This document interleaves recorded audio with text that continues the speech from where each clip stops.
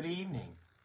And I'm glad to have the privilege to come and share with you again this evening. And I pray that you've had a wonderful day. I pray that the Lord has blessed you and been with you, even if it's been a difficult day. The Lord is with us on the good and the bad days. As the old song said, He's the God of the mountain and He is the God of the valley. And last night we started really looking at some practical ways to please God and to live a more productive and successful life in this new year. And last night we started on the topic of integrity. Starting in Psalms 15, the Bible said, O Lord, who may abide in thy tent, who may dwell on thy holy hill? He who walks with integrity and works righteousness and speaks truth in his heart. And so we talked about how integrity is doing what's right. Integrity is then lived out, and it's because of the truth in our heart. So integrity is the number one way we please God and we can be productive and successful in a new year. And so it just goes on and practically lists the ways that we live out integrity. And so it says in verse 3, and that's our verse for tonight, He does not slander with his tongue, nor does evil to his neighbor, nor takes up a reproach against his friends. I think that the number one reason that the psalmist starts talking about integrity and then talks about slander is because I believe it is the easiest sin to commit. I believe a slip of the tongue is the easiest sin to commit. Many times we don't even think about it. We don't even mean to. Maybe we are just in a conversation about someone and they say, hey, did you hear about so-and-so? And we might say, yeah, I hated to hear that. Well, by the time it gets back around to that person, it was, well, did you hear how bad so-and-so was talking about them? And all of us, when we talk about slander, we always go to the mindset that, well, we've been the one that's been slandered, right? We've been the one that's been harmed. And all of us have been slandered against, and all of us have been guilty of committing this. That's why I think the ninth commandment is so hard to keep sometimes, because the ninth commandment says, you shall not bear false witness against your neighbor. And so many times we do it unknowing because we don't know the whole story, the truth. We know parts of it or a version that someone else wants us to know. And so that's why it is so difficult, but yet so important. It starts out here in this first part of it and says, He does not slander with his tongue. So he just flat out says, if you want to be the person that dwells with God, to reflect God, to live like God wants you to, it starts with the tongue. After you commit to be a person of integrity, doing what's right when no one's looking, it starts with your mouth. It's where it overflows from that. Because out of the mouth is the overflow of the heart. And so it says that I should not be, and you should not be, slandering people with our tongues. It should be always on our mind that every word we say could harm people. And I have been guilty of that. That's why as Christians it is so important that when I harm you with my words or you harm me with your words, that we come to each other and say, hey, I wish you wouldn't have said that. Hey, what did you mean by that? Because sometimes we're misunderstood, sometimes we're misquoted, and sometimes we just downright say things that we shouldn't. I have noticed in my life that I am guilty of slander when I'm hurt. When I hear something that someone has said about me, or when I hear something that someone has told in the community that's not true, and I get angry, I want to say things about them. And so slander is that number one area that God says, how are you going to live out integrity? Because slandering doesn't happen usually from the rooftops. It happens in the quietness of a small conversation. It happens in our living rooms as we're talking. It happens in meetings in private. And so he says right there that he does not slander with his tongue. The marks of a Christian. Are we going to struggle with this? Yes. Are we going to fall short with this? Yes. But we should be striving to be people who do not harm other people with our reputation.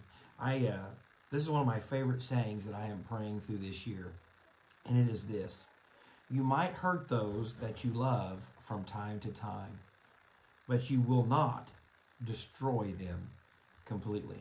If I love you, I'm going to fail. I'm going to make mistakes. I'm going to do things that hurt. But if I really love you, I won't destroy you. I won't live and talk in such a way that destroys everything about your life. The second part of this, it says he does no evil to his neighbor.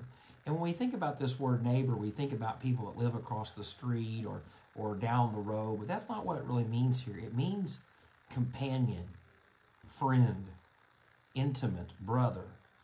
And so it means there that not only are we to slander the people that we don't really know that well, we're not to slander those that we care about.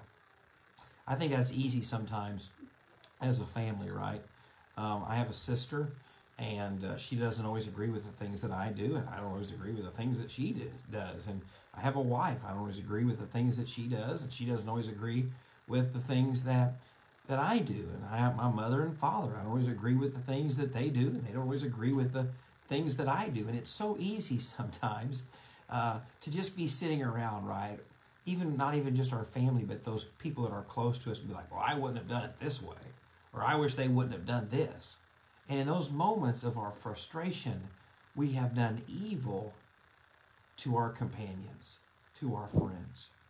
And so it's really important, if you're going to be that person of integrity, if you're going to be living in a way that is productive and successful, you've got to start by doing what's right.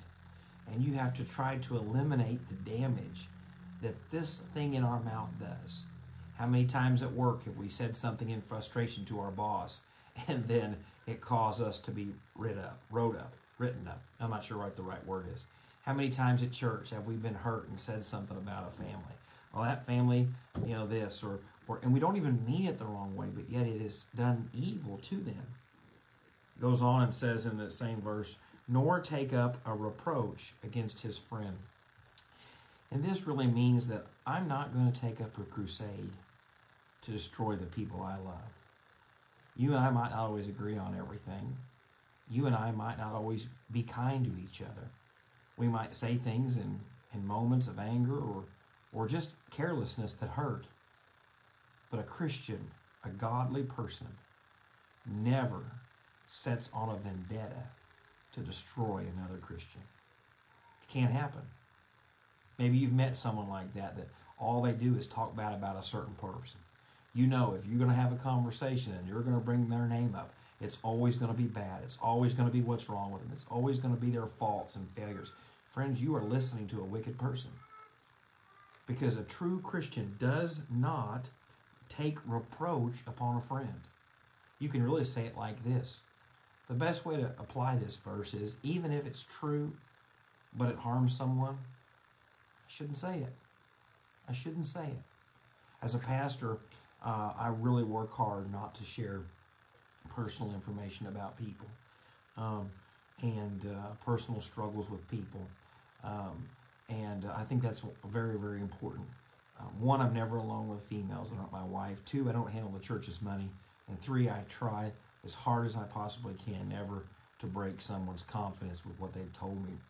But I think probably one of the hardest things to do is when you know someone is talking about you and you know what they are saying is not true and you know the truth, but yet everything in you wants to stand on top of the rooftop and shout, "Let me tell you what really happened. Let me show you those text messages. Let me show you those Facebook messages." But yet the Spirit of God says, hey, how about you keep your mouth shut? Because if you share that information about this person, how will anyone ever trust you to keep their information private? That's why Proverbs 26 says it like this, and I believe it's one of my favorite verses. In verse 4 and 5, it says, "Do not answer a fool according to his folly, lest you also be like him. Answer a fool as his folly deserves, lest he be wise in his own eyes." My predecessor, the pastor who was there before me, he always told me, he said, "Jake, no matter what people say about you, no matter if it's true or not true, good or bad, don't ever respond. People will get themselves in trouble with their mouth the more they talk. People that are spreading lies will eventually tell enough lies that people will realize that's not what you told me the time before.